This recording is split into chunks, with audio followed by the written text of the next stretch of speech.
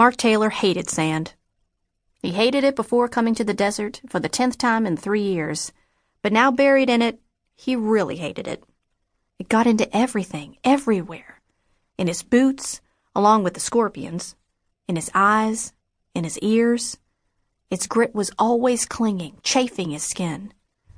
As irritating as it was to his team, the sand was even harder on their equipment. Every man in his unit and Jane, the lone female attached as mission essential because she was a subject matter expert, protected their weapons as best they could. Their lives depended on it. Sensitive equipment repairs were left to other experts. When they had their heat source detecting equipment and it worked, they ruled the night. Unfortunately, they had arrived, the equipment had not, and the honchos had classified immediate action critical. Under direct orders, they left the green zone without it to do the impossible on sheer guts, determination, and a wing and a prayer. They'd succeeded at taking out the terrorist cell and gathered data that could help Intel save lives. Overall, execution of their plan had gone smoothly. But 5 clicks from their rendezvous exit point, they hit a snag. A big one. 2 Humvees of hostiles sped toward each other down the road the team was to follow.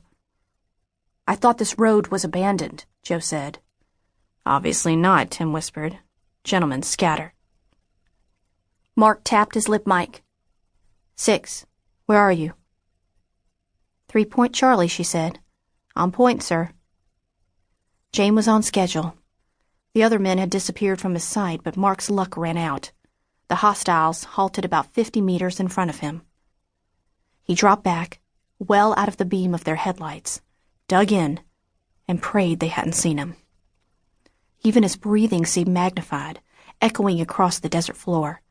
Stealth movement when digging in yourself and a 60-pound pack didn't go hand in hand. He waited, shallowing his breath, watching.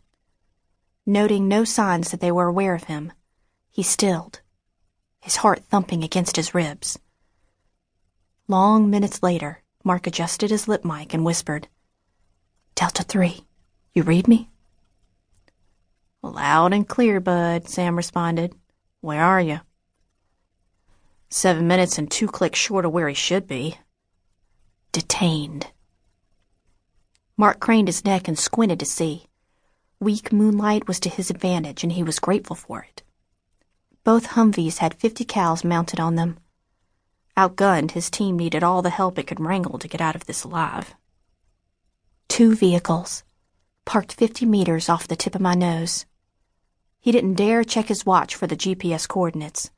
The Humvees faced each other on the road. 1 man inside each vehicle stood, and they talked back and forth between them. He couldn't make out their words, but they didn't seem anxious or excited. "Windows closing, bud." Routine patrol. 8 hostiles dug in. Mark was out of position and late. The chopper would arrive in minutes. It couldn't linger. It'd be spotted for sure.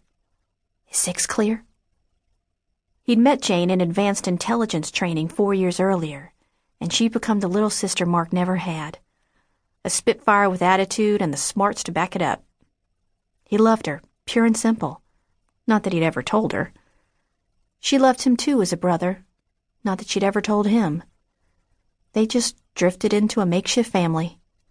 Natural, considering her birth family ranked about as low on the lousy scale as his. "Not yet," Sam said. "Everyone else is still on the move."